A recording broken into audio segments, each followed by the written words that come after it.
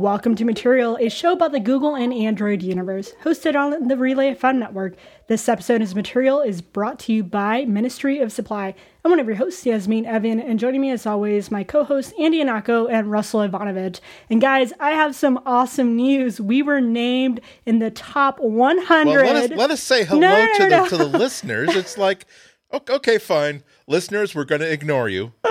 No, I just want the listeners to think that, my goodness, Russell and Andy are being standoffish this week. Why can't they be more like Yasmin, who's addressing us? You guys always sit there in silence and are like, should I say hi first? Should I not? So I was just trying to jump into it, start some conversation. But actually, I was just really excited about this because we were named in the top 100 best, most interesting podcasts for 2016.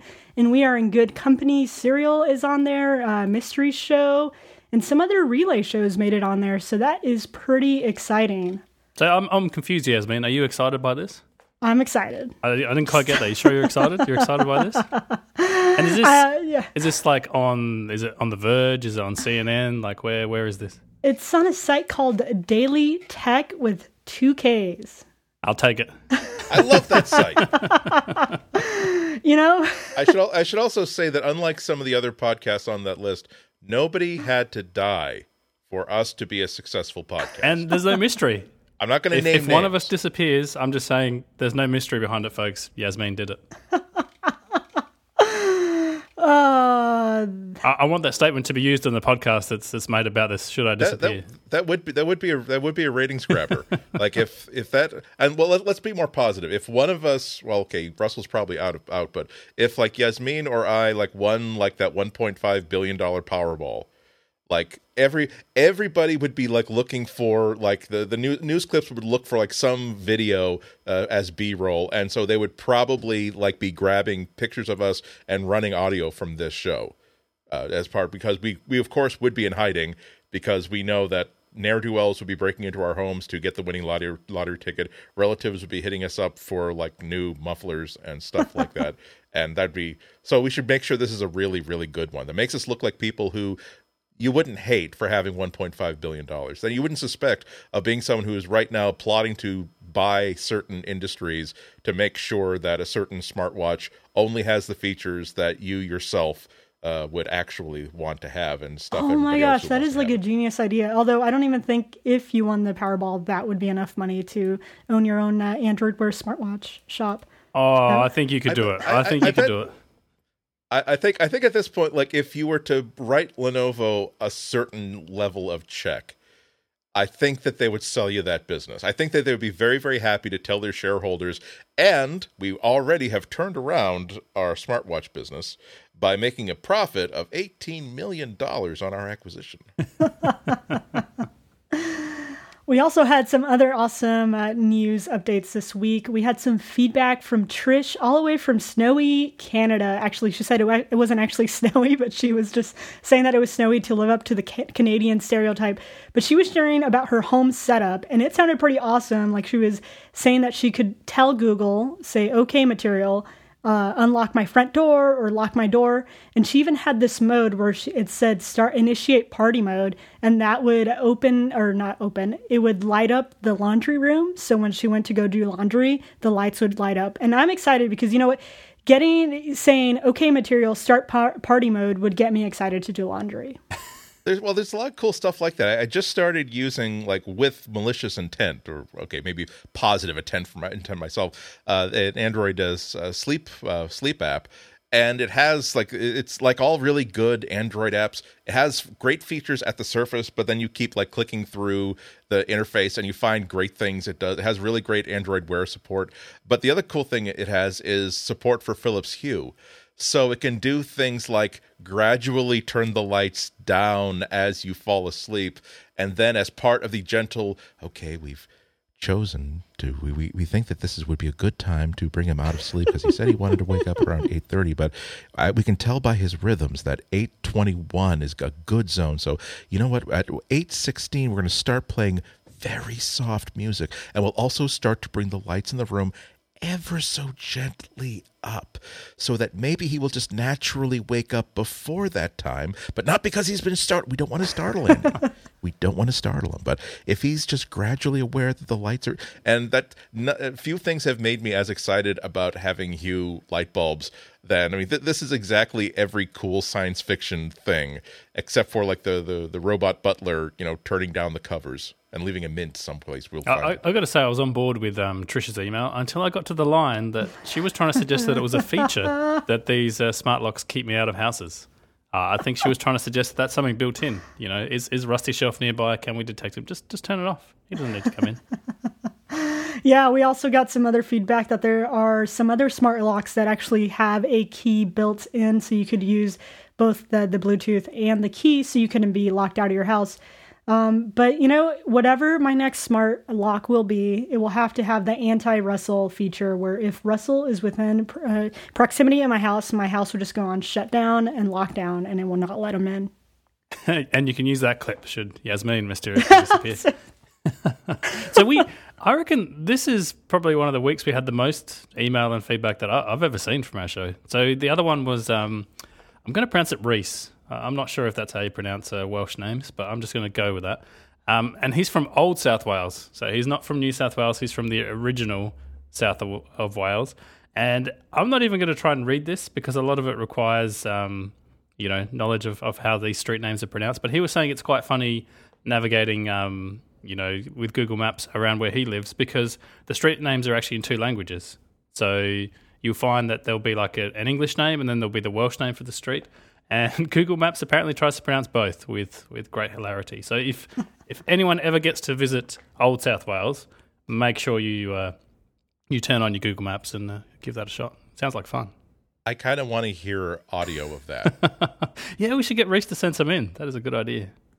Yeah, Reese, if you're listening, send us some audio. And I got to admit, I was secretly hoping that Andy has some kind of Welsh accent he's ready to pull out of the bag. I have seen every episode of Cadfael. I've read most of the books, but that's about as close as I get to having any experience with Welsh voices. Oh. I'm guessing that Sir Derek Jacobi, despite playing a Welsh character, might not have been doing a Welsh accent. So, plus, you know how legendary we Americans are at being able to do British Empire accents. We see a couple seasons of Monty Python and we're just certain that we're great at it. You're a wizard, Harry Potter. You see, perfect. Wow. That's as good as I got to say the American British accent is probably as good as the American Australian accent. So the other piece of feedback we got was someone who actually worked. He hasn't given us permission explicitly to use his name, so I might not say who he is. But he actually worked on part of the AppLink system that we talked about last year. Wow, so long ago. Last week, we talked about how Toyota was going to be supporting AppLink and not CarPlay and Android Auto. And he just provided a bit of history into that. So apparently back in 2010, when this system was first kind of being rolled out and Toyota came on board, it was meant to be like an open source alternative to, something that goes in the car that developers can write for. And it seems like they had some, really good intentions. This is something you'll be able to plug your phone in and developers will be able to talk to, different bits of the car and you'll be able to get the interface up there. And it seems like what happens is when Android Auto and CarPlay came in, those things started to overtake this system. So while this is still in development and while this is still a thing, he doesn't feel that Toyota's going to keep holding out. He thinks it's just a historical point. They brought that on board. They were going to roll that out, and he most likely speculates that CarPlay and Android Auto will be making their way into Toyotas in the future. So there you go, an interesting bit of history behind that system. Yeah, it seems kind of insane that they wouldn't. And it really it feels true because years later, when you find out all the reasons why certain really landmark decisions happen, a surprising number of times it really is because this project had been going forward for 4.5 years. 3.5 years in, they realized that it was never going to work. However, the person who had the budget for this wanted to complete it at least, and nobody was forceful enough to get it shut down. And so, as a result, the Motorola Rocker phone had to be made and had to be sold, even though everyone knew that, let's slowly back away from this. And This is a phone we made with Motorola. Motorola was involved. Just step backwards. How could this possibly have failed? We removed a vowel from a common name and turned it into a brand new word. That was supposed to be perfect. Exactly. And I mean, I don't particularly fault auto manufacturers. Like, I think they could. A lot of people tried to characterize industries that, are about to be disrupted or whatever as, containing people that just do not see things coming. I'm sure a lot of these people see this coming. They know that, people want to connect their phones to the car. They know that they want, apps in the car. And they're just trying to work towards that. They're like, okay, so what we need to do is build this system and we need to have an alliance and we'll roll this out. And you can see that a lot of this stuff moves quite slowly. So this was back in, 2010. We're now in 2016. And you can see that companies like Google and Apple are going to move that forward far, far faster. And I can understand that they don't want to give up control necessarily, but I think I agree with the person that wrote in that it's an inevitability at this stage that tech companies are going to slowly start taking over more and more of your car. There is one other bit of feedback that we got, I think the most tweets and emails about that I've honestly ever seen for this show. And, you might think it's some topical tech issue. It's some big thing that we talked about. Did we step on someone's toes when we talked about, Motorola or Samsung or something? No, it was the pronunciation of GIF and GIF. Apparently there are a lot of feels about that on the internet. Who knew? Who knew, Yasmin? I know. I talked about selfie sticks and GIF. Like, I knew I was going to get a lot of people mad at me. But I want to say something like, thank you, Andy. There was a snippet when we were recording and you said, it's not about how you pronounce GIF. It's about how you react when someone pronounces it differently than you. And it was like the best audio piece because as people were emailing me going like, oh, silly Yasmin, just because the creator said it was pronounced GIF doesn't mean it's pronounced GIF. And I just would send them this Pocket Cast snippet link that had directly to that audio snippet. So thank you, Andy. That was wonderful. I would never troll anybody intentionally. I was only joking about Downtown Abbey. It occurred to me, but I've never done that. But it's getting back to that $1.5 billion Powerball. I'm sick of everybody on Twitter and everyone explaining, well, there's no possible way you can win. The odds are so long. And I'm like, yes, I understand that. And I also, let me give you credit for knowing that a tomato is not a vegetable, and that like I said last week, it's like, okay, we know that but we don't care that you know. That's the most depressing thing you learn like after college, that you have all kinds of knowledge that is of no value to anybody else.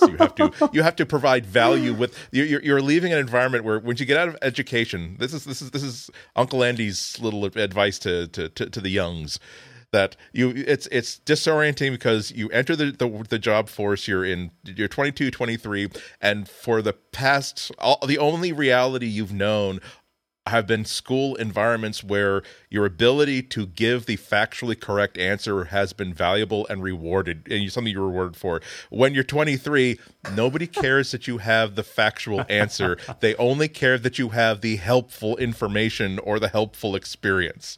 And when you're the person, go get into a meeting with Tim Cook and explain to him that, well, actually, Tim, you didn't just kill an insect, that was a spider. You will not get the contract to provide the silicone for the next generation of iPhone cases. I got to say, Andy's advice to the youngs has to be a segment on future shows. I'm really enjoying this, and I think, in all honesty, well, I am in touch with the youngs. As you can see, I wear the bill of my baseball cap turned thusly, roughly 22 degrees off of true plum, which indicates also. Well, I'm not wearing my hoodie right now, but I do own a hoodie, a hooded sweatshirt affair. Yasmin is one of the youngs. She's wearing a hoodie right now. Exactly. So wait a second. Am I the only old person, or the only person not in touch with the youngs on the show? I do not have a baseball cap turned thusly. I do not have a hoodie. But you don't have shoes on, so there we go. That is correct. I'm in touch with the hips. The hippies? I don't know. Random, can we tell them the fact about working at Shifty Jelly? You're not allowed to wear shoes. The more it's you not know. that you're not allowed to wear shoes. We just encourage the freedom of wearing no shoes. Freedom to all. Well, you're working at a hip startup. Yeah, there we go. You're at a hip startup. Andy's got the hat and I got the hoodie. We're all young and hip and we're in the top 100 most interesting podcasts to listen to. Exactly. We're number one. We're just number 74, I think. But it's pretty close to that. Didn't have to tell him what number we were in. I'm just happy we made it. We're happy that you thought of us. We're happy that you thought us worthy of recognition. And we realize it's numbered, but that's probably just something that your CMS did. It's in no particular order, as far as I'm concerned. I think actually, like, the top 100 is actually the best, like the 100 number. So we're actually at the very top. We're not at the end. We're at the very top of it. So yes, there was a lot of people upset about that. But, I think everyone can look past that and realize that we all have one thing in common, and is that we love hearing about Google and Android. And that is what unites us, everyone. And sucking up to Google to make sure that when they, on that master list of people that are with us and people that are against us, we want to be on the with Google list. Yes. I for one, welcome our new Makes us look really bad right now, but when those self-driving cars go into phase 3, they're on phase 1 now, you'll wish that you'd and if you don't know what we're talking about, you need to go back to all the way to episode 0, where we talk about exactly what's going to happen with driverless cars in the future. I'm not even going to spoil it for you. You have to go find out. So one other thing that we have been previously united about on this show is our love of a certain company called Motorola. And I don't know if I was saddened. I was just really interested to read the news this week that Lenovo might be phasing out the brand Motorola and just focusing on the word Moto. So having a Moto line of phones that's their premium sort of set of handsets, and the Lenovo brand sort of coming in to do all the unpremium budget. Yeah, I mean, you can't imagine them dropping Motorola for like public service radio handsets and stuff like that, because there's such a traditional name. But yeah, we were joking around about how, you see, I might be in my 30s and 40s, but as the hooded sweatshirt that I am accustomed to wearing and this baseball cap, and I'm quite young and fresh in my thinking. And you know that there was a discussion of people my age exactly like that, saying, no, so we've got to convey the fresh, young thinking, and so I'm going to advocate that we change our name from Motorola, that stuffy, stodgy old, Warren G. Harding style name, and something fresh like Moto. That's what the kids are calling us anyway. Well, I'm sorry. That's what I, as a brand leader, have been and to cover both bases, we're going to put by Lenovo on the end. So it's Moto by Lenovo. Just, someone might like the other company name better. We've got to get them both in there. Yeah, it's kind of sad to hear the Motorola brand name kind of no longer existing, because Motorola was one of the first phones, not smartphones, but the first phone manufacturers, and everyone remembers the Razr, which was one of the most beloved phones. Razr. You forgot about the StarTAC. Right, and so, the StarTAC. So there's all these wonderful phones that Motorola has created, and so it's kind of, I was sad when I heard this news. I was like, oh no, the brand Motorola is no longer. And yes, although I'm still happy that they're still keeping the Moto, by Lenovo, it just it did bring a tear to my eyes. I mean, the other thing is that Motorola as a company has a history of going out of business a lot and changing a lot. I used to actually know people that worked there, this was 12 years ago or something now, and they were just constantly saying, it's a constant state of restructure. We sell one part of the business, we fire a whole bunch of people, we do something else, and then we sell this part of the business to someone, and then we do.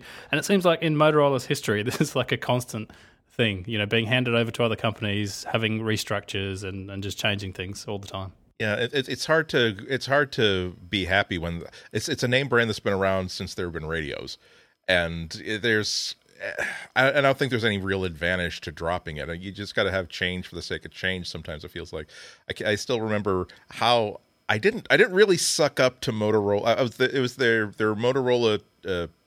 I think it was the second Moto X event that they had in Chicago at their intergalactic headquarters, and I was on a tour of the entire facility, and the people in the test lab for this event, they wanted to look snazzy, so they made these beautiful blue lab coats with embroidery on the back with the old 1950s Motorola logo with the lightning bolt and everything. And I had such conversations with those people, hoping to angle towards, say, so do you have more of those that in case you spilled something on one of them, because are those available in the gift shop? Ha ha ha. And then I would nod thoughtfully, saying, "This is your cue to say, wow, no, we don't have, do you want one? Sure, we'd like to." I would have done a lot to, short of compromising my journalistic integrity, to walk out of there with, I wouldn't have compromised my journalistic integrity. I might have, if I saw that one of them looked a little bit woozy, not caught on their own because they were a little bit hypoglycemic. I would not necessarily have motioned them into a chair and given them, I would let them faint, and then taken the robe to give him some air, and then like given him some orange juice or something like that. But then not told anybody. Like as I told Russell, there's a David Bowie Macworld poster on the background of my office right now because I did steal that off the side of a building at Macworld Expo. Do not get between me and the things that I want. This is something you should be considering if it turns out that there's one Powerball winner and he or she was somewhere in New England, you would be right to fear me, not because I'm evil, but because I'm selfish. That's another good piece of advice that Andy gives to the youngs. Don't get between a passionate person and the thing that they really want. Not a good idea. So we'll miss it. It's I don't want to get people like really worried. I was happier when Motorola seemed to be more self-standing. Lenovo has made some changes to the Moto platforms. There's a lot of like unique stuff. They had some really good unique ideas on how to make this device aware of context and put in all these really tiny little features that embrace what Android is all about, and actually only extend it and not replace anything of it. And now it looks like Lenovo is looking at all the development costs of keeping all those mobility processors, all those sense processor features going, thinking that, well, what if we just simply say that Google is putting those features into the core operating system, and it's no longer really necessary for us to have it automatically switch to car and office mode. So I think that they've been giving away some of the advantage that they've built up. The Moto G was still one of my favorite phones of 2015, and I would hope that they keep that vibe going. Yeah, and I think the other thing is if you take a long-term view, you look at that in the short term, you're like, yeah, fair enough. Google has built some of the things that we already do into the core operating system. Why keep doing them? But in the long term, if they're not making the next sort of set of those unique features, I'm sure there used to be a team there that would sit down and think about these things and say, hey, what about if you waved your hand over your phone and the display lit up? Oh, that's a cool idea. What about if when you were in your car, the phone knew you were in the car and it started reading your text messages, and all these things that Motorola pioneered, that some of which later ended up in the core operating system. If they're not going to make the next set of those, then there's some things out there that we may never see, because there's not someone experimenting with these things. I can't see Google being as out there as some of the Motorola engineers were with just some of the frankly not crazy, but just some of the interesting things that they came up with. Yeah, and they created the hardware so they could actually make it happen. And so it's a sad day for all Moto lovers. No, but you know what? They're still keeping the name of. They're still keeping the phones, so it's not like they're completely wiping away all of that. Yeah, so exactly. It's not like it's gone forever. I think everyone's fear is just mostly like, oh no, the things that made Motorola phones so exciting and enticing, is that still going to be there in the future? And I hope that Lenovo executives can see that these things are actually like benefits that people will actually buy their phones for. And still invest in that. There are reasons why we recommended. We each of us like Motorola. It's not because they're like every other Android phone. It's because they really found their own turf. Actually, we should move on because there's a couple of like really cool conferences that I think we're both eager to talk about.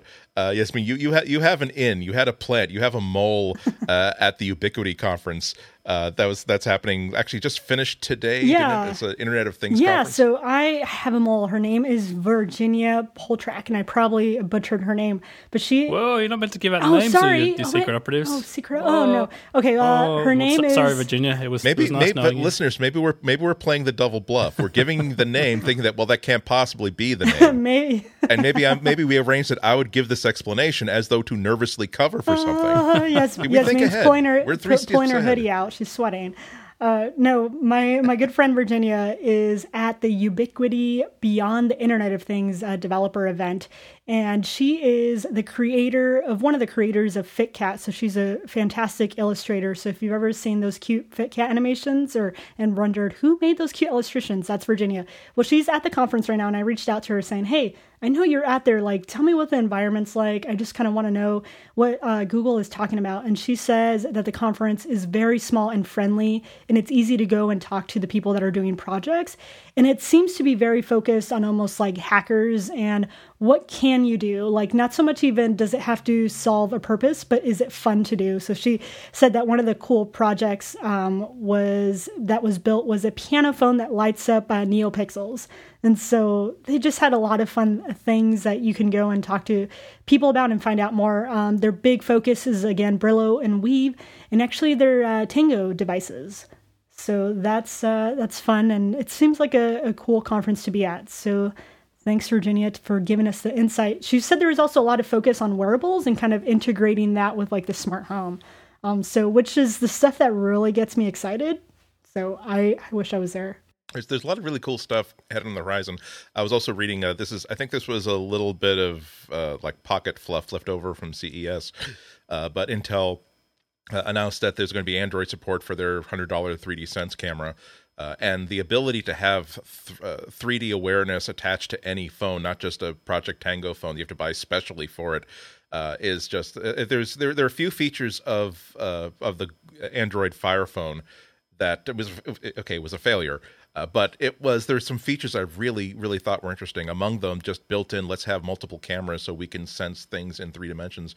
And all the different ways that a 3D Sense camera can enhance apps, both from the ability to simply map a room with precision, to capture objects in 3D and do interesting things with them, to understand gestures, to understand facial positions.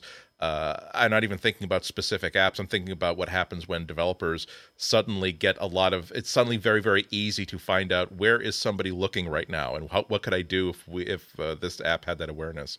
So 2016 could be like pretty Yeah, awesome. I think it's going to be kind of the year where the physical and digital really merge and began. And I think so one of the companies that I think could really tap into this, so Pinterest, if you're hearing it, people at Pinterest, here's a cool idea. So one of the main features of like Pinterest is that a lot of people use it for decorating. It's a way to share different images and things that inspire you.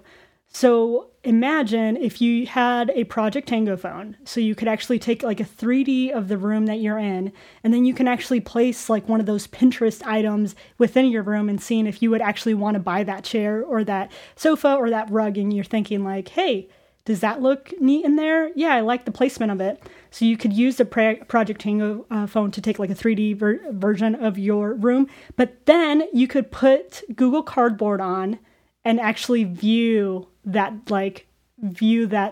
furniture piece or whatever inside of that room. I think it would be really fun, and you could also, buy those things. Yeah, and I mean, this is the other thing we forgot to mention is that Lenovo, funnily enough, the company we were just talking about, is actually working with Google on like a Project Tango device that's actually going to be coming out, I believe, in your summer. We're currently in your winter, is that right? You're on the other side of the world. It's confusing, but that's potentially only 6 months away, like an actual device with that installed in that. And that's, like you say, Yasmin, all about mapping the room that you happen to currently be in, which is kind of interesting. Yeah, I mean, I'm glad that there's such an excitement over 3D awareness and virtual reality, because I think that a lot of the limitations of imagination have come from where the science fiction has been, where people think about virtual reality and they think about, well, I'm going to go on an immersive like vacation video sort of thing. And I think that a lot of us are looking forward to seeing what it does with gaming and stuff. But there are just so many different applications when you have access to that. And another news item that I think it just came across just today, where there's a little bit of a move. Clay Bavor, I know I'm not don't have his name correctly, but as a Google vice president for project management, was in charge of Google Apps. And now he has basically dropped. He has decided to no longer be in charge of Gmail and Google Docs, and is in charge of Google virtual reality products.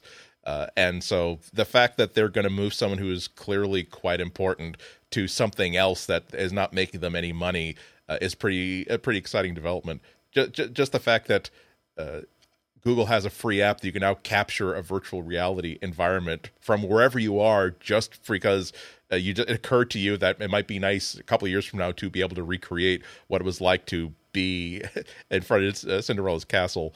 It's so many cool things. I mean, you talk about Pinterest, Yasmin, but my dream is just 3D on every single camera shot, so that the EXIF information also just simply has a record of, here is a map of distances to objects from the point of view of the phone's camera, so it can sense that it doesn't have to simply work out this blob is a human blob. It can simply say these human shapes are 6 feet in front of the camera. The tree-like shapes are now 50 feet beyond the camera, and there are mountain-type shapes that seem to be infinite beyond the camera. And so that's when Google Photos and every other editor gets the ability to say, I want the background to be lighter, I want the background to be darker, I want the background to be a little bit in less focus. And those are things that you can kind of almost start to get for free. I mean, it's so exciting that any of us could babble for a half hour about cool things that you can do with 3D. So I'm really excited. Was about another a camera? Was it the Litmus or something, where it would take the picture? I forget exactly what the technology was, but it was like taking the entire thing in focus, and then you could go and select which items would not be in focus. Like if you wanted the front of the item not to be in focus or the back. I can't remember the name of the camera. I think it was called the Litmus. It was like a rectangular sort of camera where. Oh no, that's the Lytro. Oh, Lytro. Lytro. What is that camera was? That camera is just, it's a different technology. It's light field technology, where the simple way for me to try to understand it for myself is that it's almost as if every pixel is set up as a different camera. So it's not just a one lens throwing everything onto this one unified sensor. It's this one pixel understands that it's not right behind the lens; it's a little bit to the left of the lens. That sort of stuff. It's fun. I always know that a company is maybe in trouble if they keep putting me off about getting me a demo unit for something. They're always excited to get things in your hands like immediately, and not everybody is on the list to get things immediately. But there's nothing that I can't get a demo unit for like after say 30 days, and they just kept putting me off and putting me off and putting me off. And finally, Overstock.com got their $500 introductory light field camera for like $55, and so I bought it just to find out. And oh my God, is it a crap burger? Oh no! It really is just like I can't even talk about it. It's like it takes you have to really, for this particular camera, you really do have to have someone like 4 feet in front of the lens, and then Mount Rushmore a mile behind them, and then you can get that really cool, oh look, guys in focus, mountains in focus, guys in focus, mountains in focus. Because if you don't, or if it's in any sort of like a real world like room situation, the difference will be so subtle and the picture itself will be so crummy that it's like, I paid $500 for this.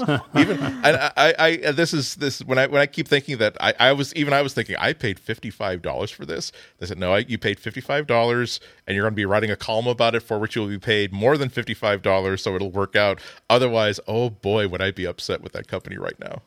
No, I was going to say HTC did like a poor man's implementation of that as well, or tried to, where you had a photo that you could refocus later on. I don't know if that's going to be a thing, but I think virtual reality, there's definitely a lot of companies sniffing around. And like I said, last time I was at Google I/O, I literally met like dozens, if not hundreds, of people that were on the quote unquote VR team. So something is going on down there. We're keeping an eye on you, Google, but we do also have to pay for this show. And this week, this episode is brought to you by Ministry of Supply.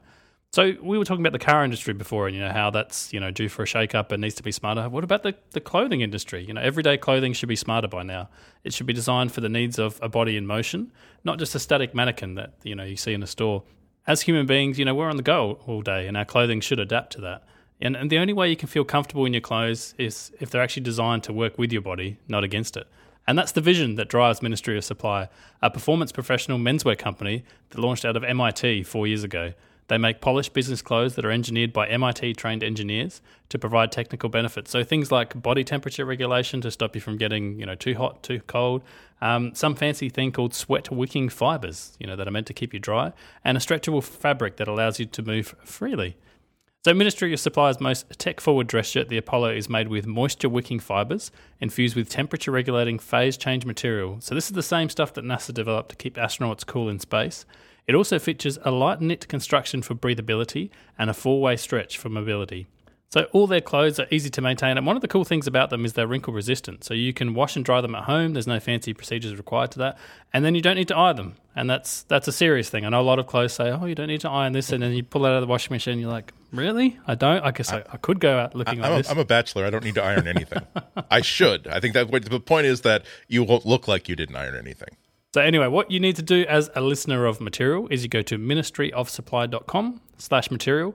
And if you use, surprise, surprise, the offer code Material, you'll get 15% off your first purchase. And you'll also show your support for the show. So I encourage you to go there. If you've been thinking about your clothing that you wear to work and you wear, day to day, and you're like, this could use a shake-up, at least go check it out, ministryofsupply.com. If you just want to shop in person at a Ministry of Supply store, you can still mention our podcast. So you can go up to the person there and be like, "Hey, do you know about Material podcast? I know the offer code Material." You still get 15% off, that's pretty cool. So we'd like to thank Ministry of Supply for supporting this show and all of Relay FM.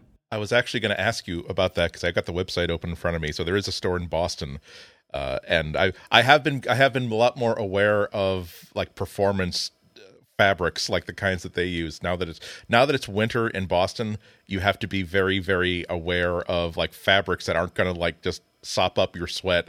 Like if you're going for a walk and then as soon as you step back outside and stop walking, it freezes and now you die of hypothermia.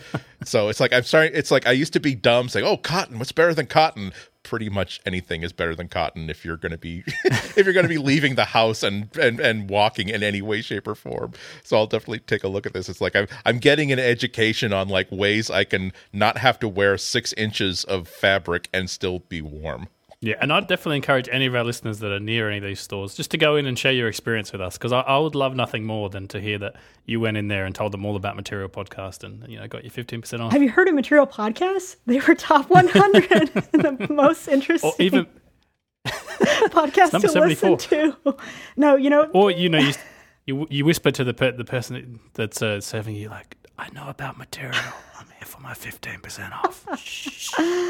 What I'm hoping is that I know that we're not a video podcast, but I'm going to walk into the Boston store and I hope the clicks are, "My goodness, it's Material Podcast and Yanotko. Whatever are you doing here?" Well, not only to thank you for supporting our podcast, but your clothing sounded so wonderful, and plus that 15% offer code, I had to check it out myself. I will say, Andy, if you went to the Ministry of Supply, you would come out looking really sharp. I'm looking at the clothing right now, and everyone, all the clothes looks really sharp. So do it.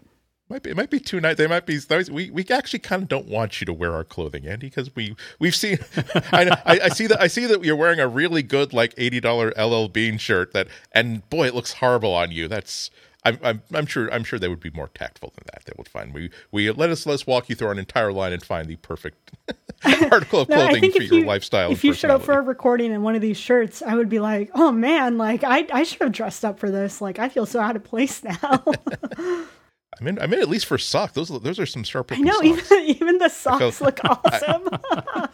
It's like, no, I'm serious. I'm not trying to be funny here. And long-time listeners know that I have a hard time finding out when I actually am trying to be funny or not. But those are, that's another thing. Like you got to realize that it was time for me to elevate my sock game. And I bet they wouldn't get sweated. It's not bad. $18 were good. Like, okay, that's good. Russell, this is what you need to do. You need to buy everyone some Ministry of Supply socks to go around your shoeless office. Yeah, we bought some. I'm not embarrassed. I'm proud. I'm proud of the fact that we bought some Slack socks the other day, and we were wearing them proudly in the office. We got our team photo on the fake grass that we have here. This is another way that we prove that we're a hip startup. We bought fake grass for the office. That's how you know we're cool. Oh, Yasmin's disappeared. you're not cool unless like the underside of every desk smells like BO because nobody wants to leave the office and get caught and fall behind, and also your startup is in San Francisco and nobody can afford to actually have an apartment. What are these? This is like first generation Slack socks that you actually could not buy.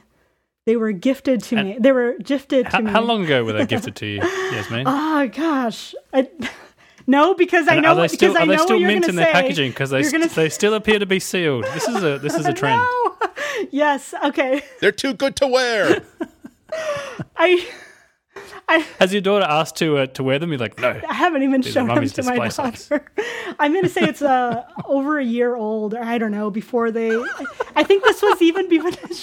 This was like even before they had their Android app or something.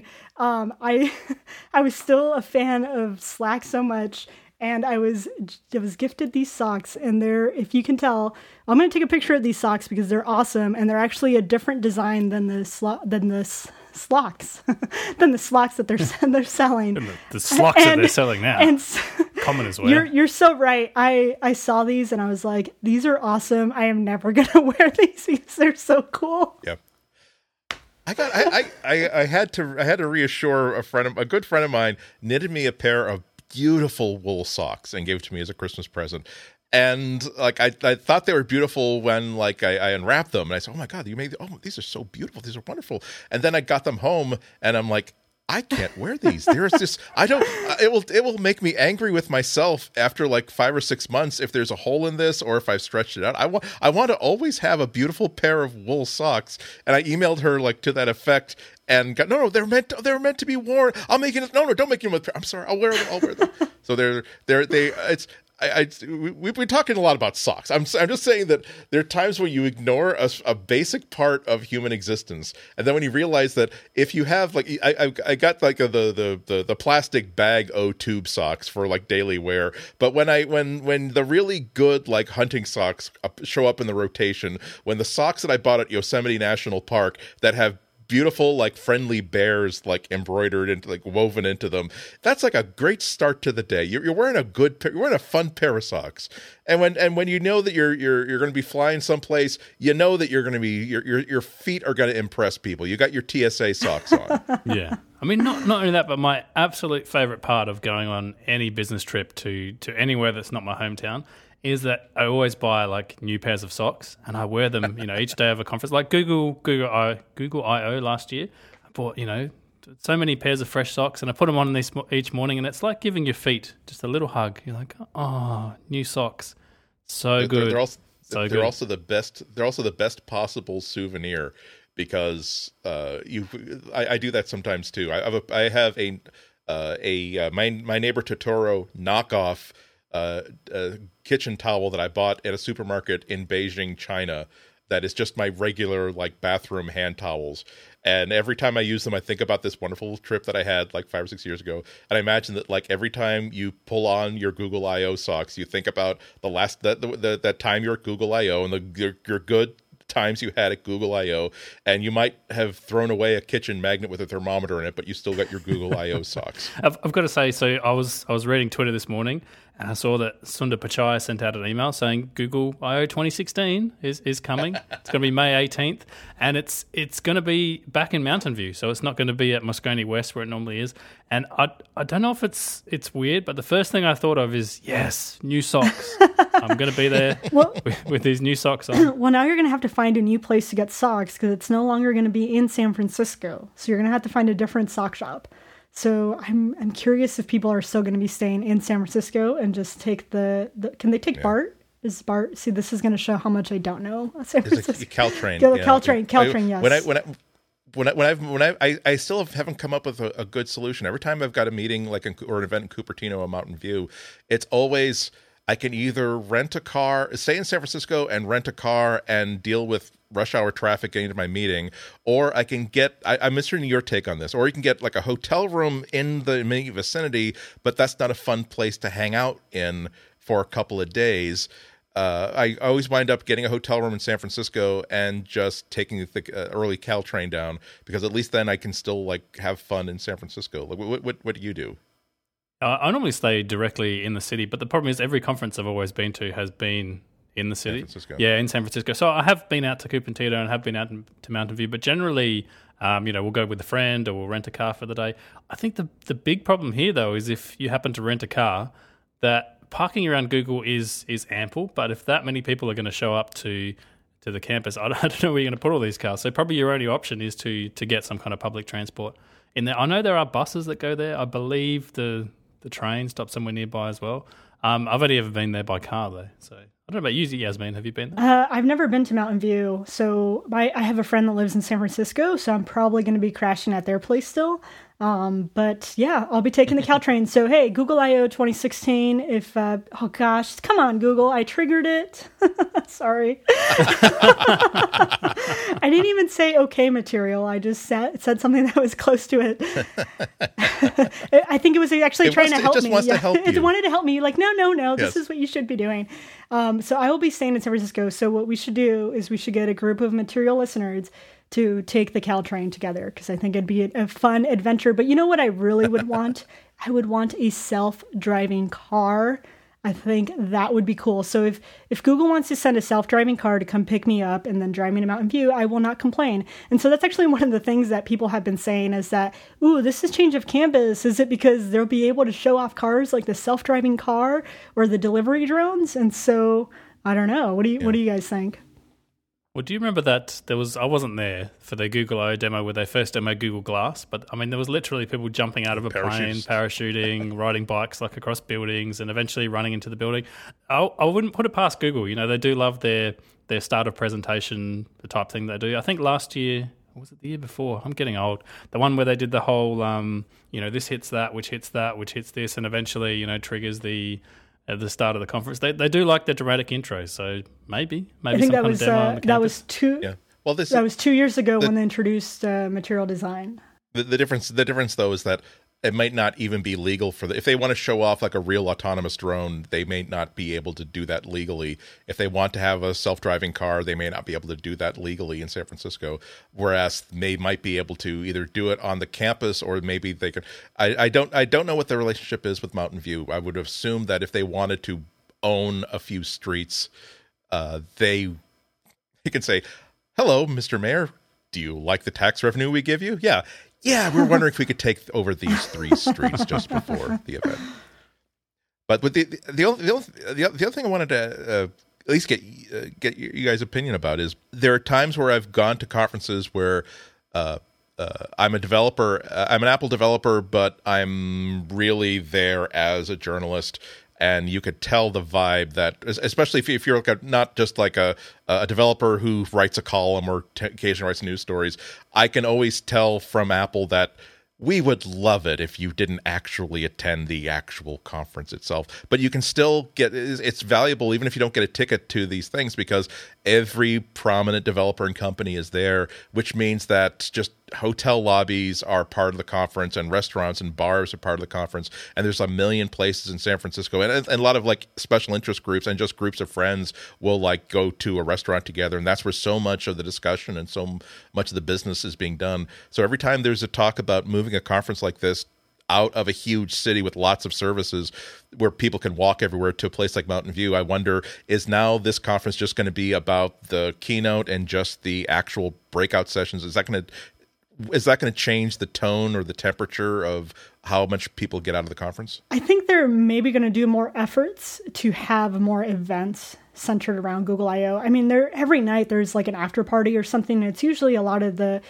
some nights are actually hosted by Google, like they have their Google Nightcap event, which is at one of the local bars, like really close to Moscone Center. But there is a lot of other events where they have like Nest, well, I guess, which is now a Google company, but they have other companies like even Twitter. They throw these after parties all the time. So I'm curious if there's actually going to be more Google events at night to encourage the people to kind of stay there.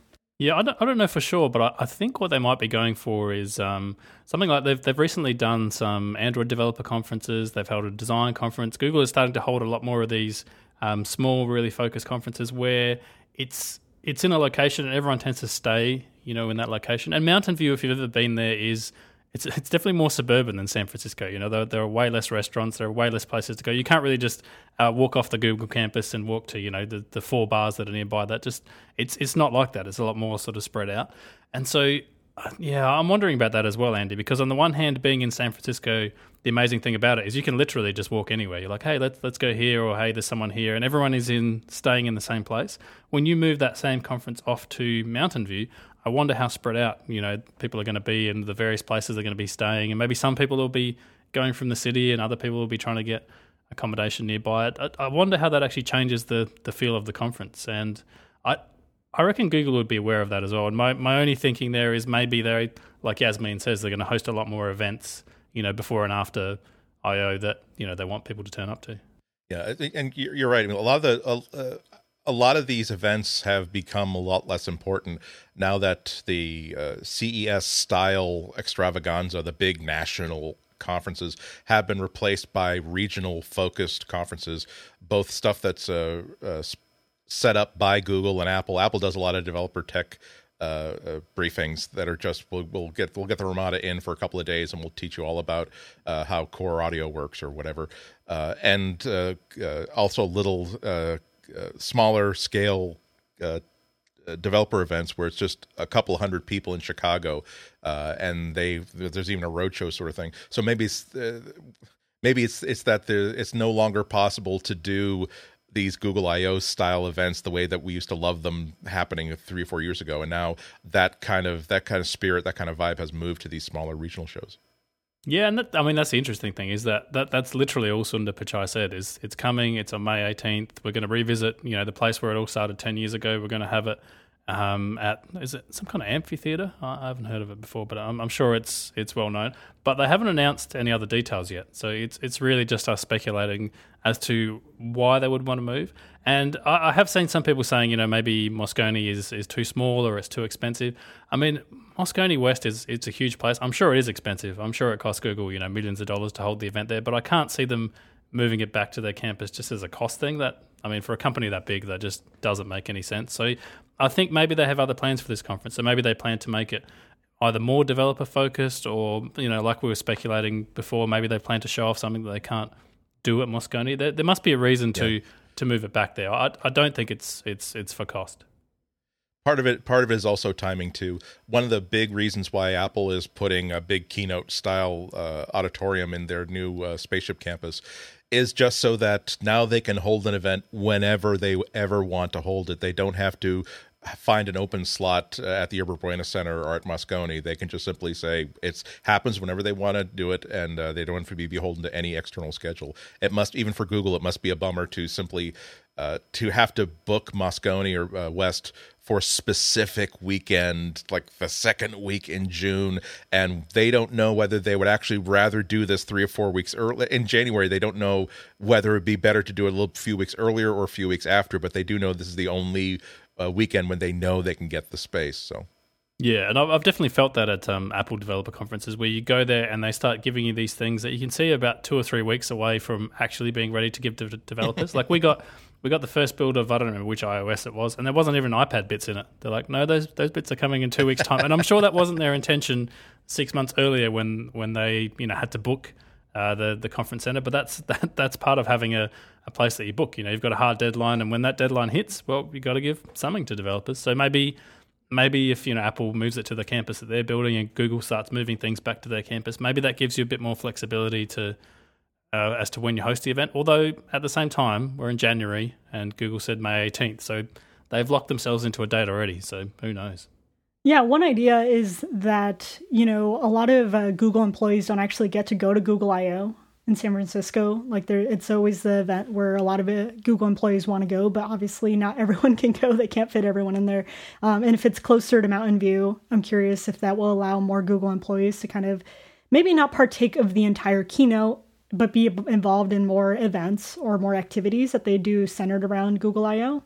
I don't know, just a thought. I'm curious if they're just trying to foster some form of community of this is kind of our campus, and I don't think it's actually going to be on campus, but it's going to be near here. It's like almost get to know Google a little bit more because, you know, Google is just with this is like the year it's going to be after Alphabet became their parent company. So I'm curious if they're kind of trying to draw us back into like Google and Mountain View and just creating this sense of community. Yeah, that's a good point. It's certainly less.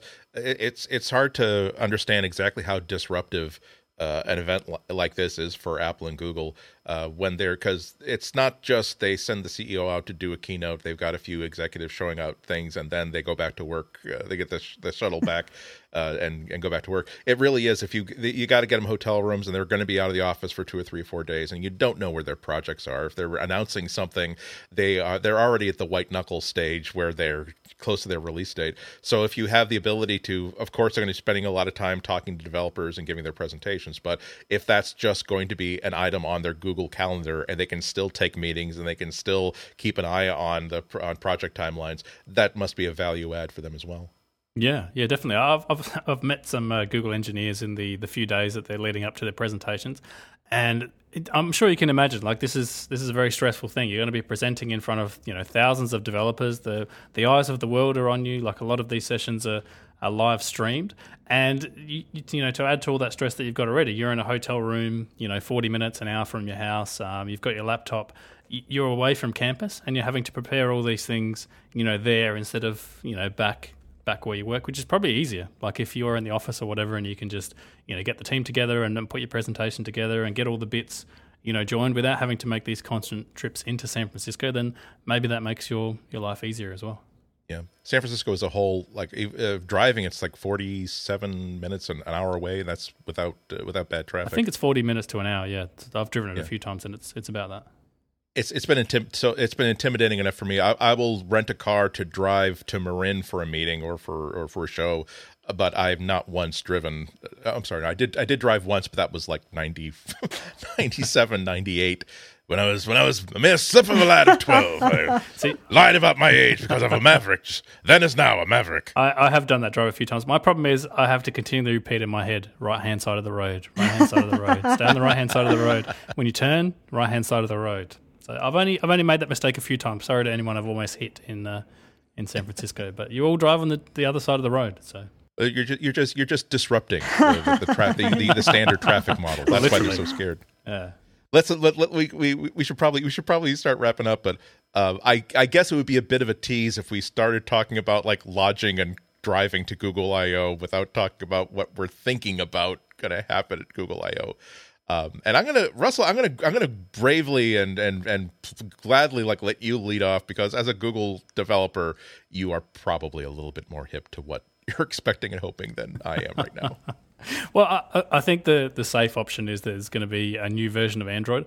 My one thing about that is that I seriously lack imagination. Like, I look at the Android operating system, and I think, as a core, like, what big things haven't they hit?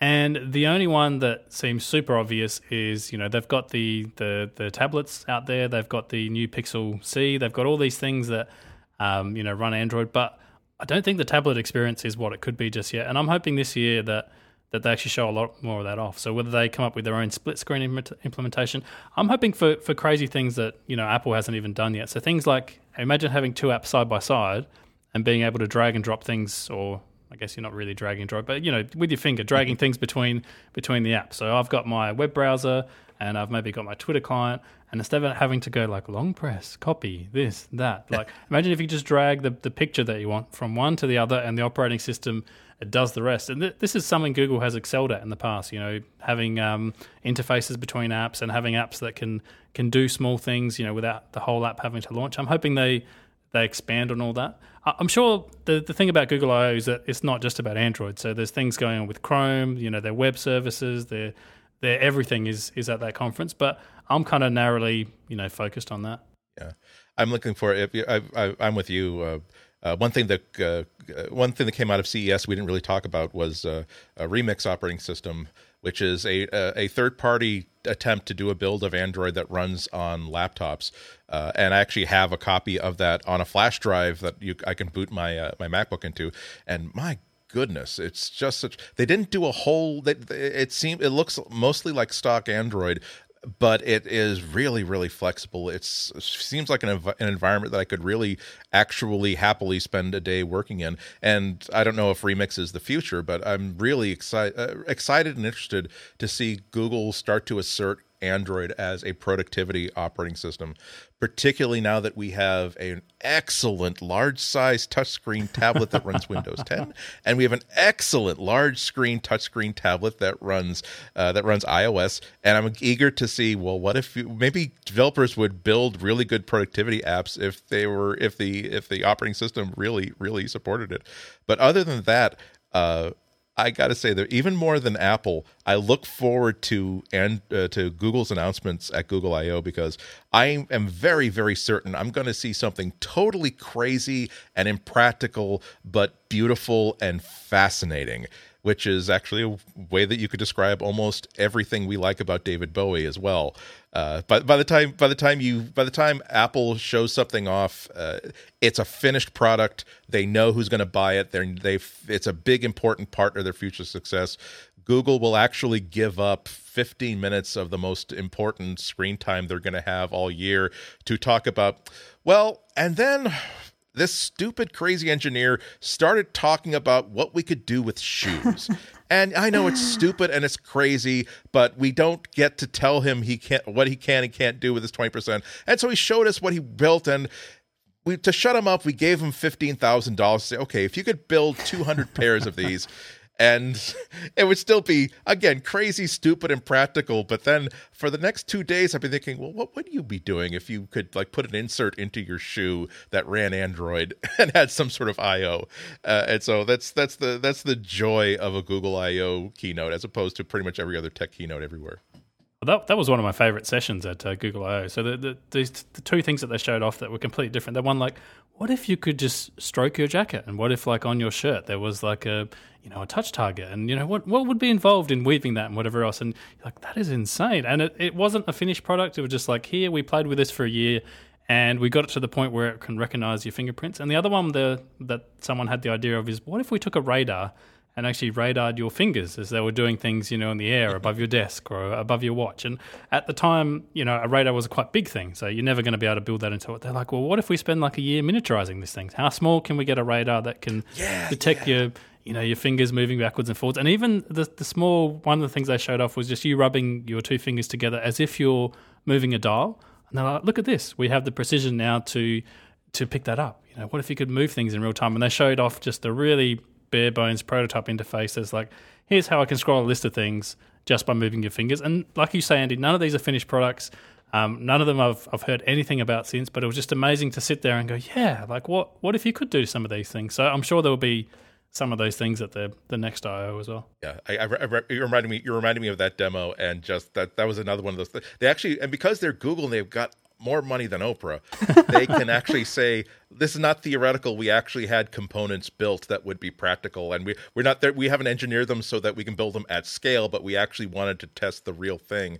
And you're thinking, oh, good heavens, that's such a clever idea. Yeah, I was sitting next to not random woman, but this woman that I had just met at the conference, and we were both into interactions, and she was an interaction designer at this company. And while they are showing off the interactions with the clothing, me and her just kind of look at each other, and we're like, this is awesome. And so it's being in that room and seeing the live demo, and everyone's just looking at each other no way, did they actually do that? That is the fun stuff of Google I/O. Google I/O is not even so much of here, use Android and Google products. It's here is all the tools that we've given you, developers and designers and product leaders, build something wonderful, because that's what Google I/O inspires you. It's just what can you do with this technology? Just think about it. Just think of whatever you want. You don't even have to have a user in mind right now. Sometimes hack away and do something fun. So those are the neat feelings that I'm hoping to get out of Google I/O again. If I go, please send me to Google I/O. the lottery ticket. We're not sure if any of us. We're all talking about we can't wait to go to Google I/O. We don't know if we'll be able to get in there. Yeah, they'll be there's 300 seats. Good luck, developers. Yeah. So and that is how Material was no longer a podcast. Everyone was fighting for that ticket. We'll have. I think that if either you or do they have Powerball in Arizona? Yeah, they do. Okay, so we'll each buy one ticket. And we're not going to do one of those promises that we have no intention of keeping, which is that of course we'll split it between the three of us if we win. And we'll give us, but I will here and now vow, and I offer you the opportunity to either jump in on this one. If I do win, not only will I bring the other two of you two to Google I/O, I will like pay to have like a van, like an RV, just like The Verge has their own like coverage RV with a big logo on it, and it will have like bunk beds, and we'll have places, and I'll have another one made just to be like driving around to be visible. My God, what kind of funding does? I had no idea the material was so. Goodness gracious, we have to look at this with brand new respect now. Look, I have a lot of toilet roll holders and aluminium foil. I think I can make some convincing looking dishes that we can put on the top. We can make it look we're transmitting worldwide. I'll tell you, those RVs will have 3-ply toilet paper. That's how fancy it's going to be. And I'm also looking forward to, hopefully there's going to have some products with Brillo and Weave built into it, and just kind of seeing the more smart and connected home. They announced it last year, with their whole smart home connectivity. And so hopefully there's actually some products that they're willing to sell us. Google, I want to give you money, so feel free to create some really cool products for the smart home. Of course, I want Android Wear to have NFC. I don't even know if they'll touch base on that, but I that's something that I'm really looking for, and I'm going to call it now, and it's probably not going to happen, but I'm going to call it. I'm going to say a $200 VR gadget that is built on cardboard, so it can work with cardboard games and other apps, but it's going to be an actual like $200 built-in thing with like a screen and stuff. So that is that. Feel free to give that as a freebie to us, but you know what? I'm going to hold out for the automated car. I just want the self-driving car. If you want to give that to me, I don't mind not flying back home. I can take that all the way back to Arizona. So I will gladly accept it. Well, that's the beauty of it. You won't have to take it back to Arizona. You can just simply like give it your address and meet it there after your plane lands. It could pick you up if you stay. Okay, you probably have to. Well, Arizona's not that far away from California. If it were me, I would have to like say I'm going to stay an extra 5 days here in San Francisco and enjoy. And then by the time my plane lands, it will be pulling up at the cell phone parking lot at Logan Airport and pick me up. With all my bags and laundry. You would actually. There's a setting in there that's like, drive me in the fastest amount possible to get me where I need to go. And it's just going to keep on driving Andy, and it's not going to do any like potty breaks. So Andy's just going to be like, help! The doors will just be locked. Yeah, the doors will just be locked, and it's just going to go full speed trying to get you to You asked for the fastest route. I'm going to get you there. You've got now we're going to have to write a new version of Charlie on the MTA. The old folks and about the writer of the Charlie's about the MBTA, that there was in the 1940s or 50s there was a fare. You have to pay to get off.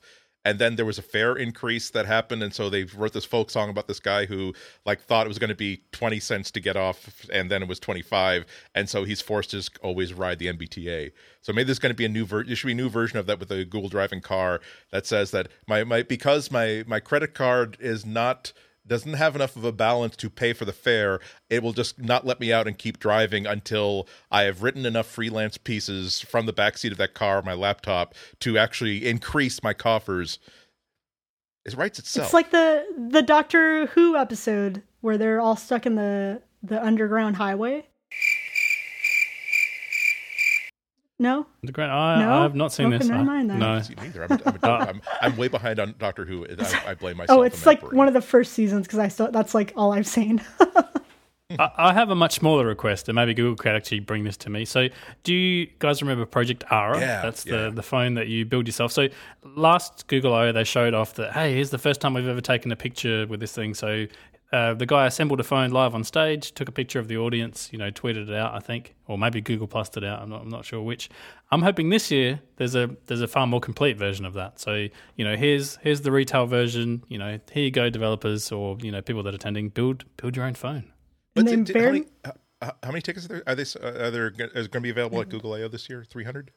So they haven't announced that yet, I don't think. Does it? But normally, I believe it's 3,000 to 5,000. Yeah, okay. It's somewhere in that range. I thought you say something else, which surprised me.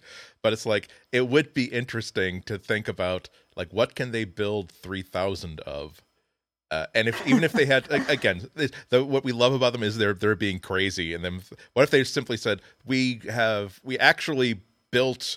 We were testing out one factory to see how fast they could make Project Aura phones, or how fast they could make these special like sensory shoes, and we did one production run just to test that.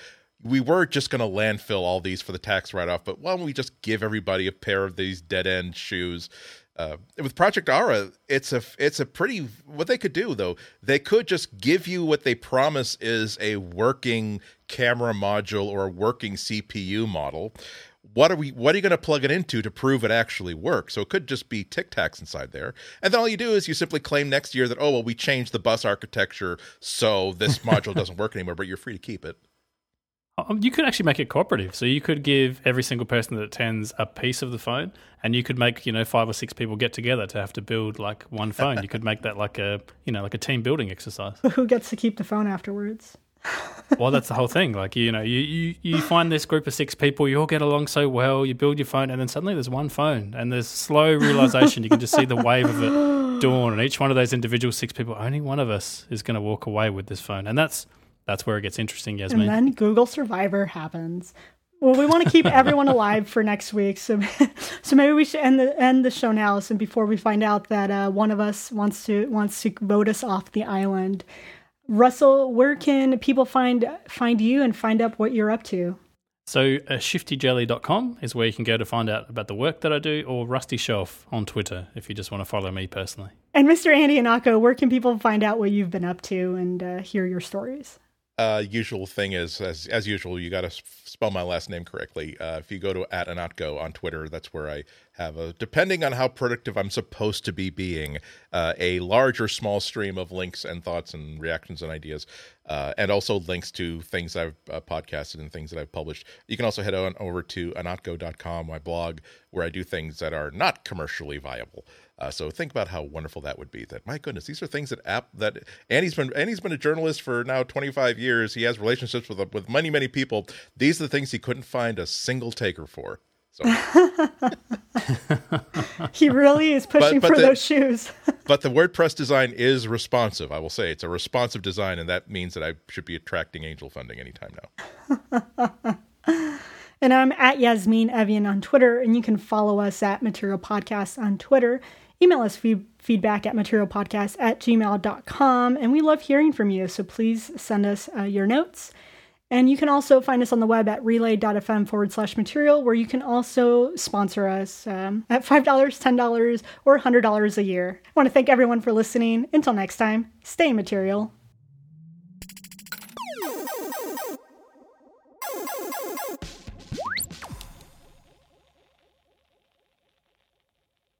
And it's got these moisture wicking.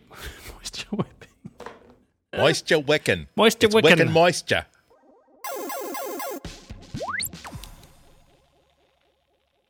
Well, in order to help you pay for that 500 crap burger, I think we need an ad read. Our new sponsor, Crap Burger, with 18 locations in New England and the Midwest.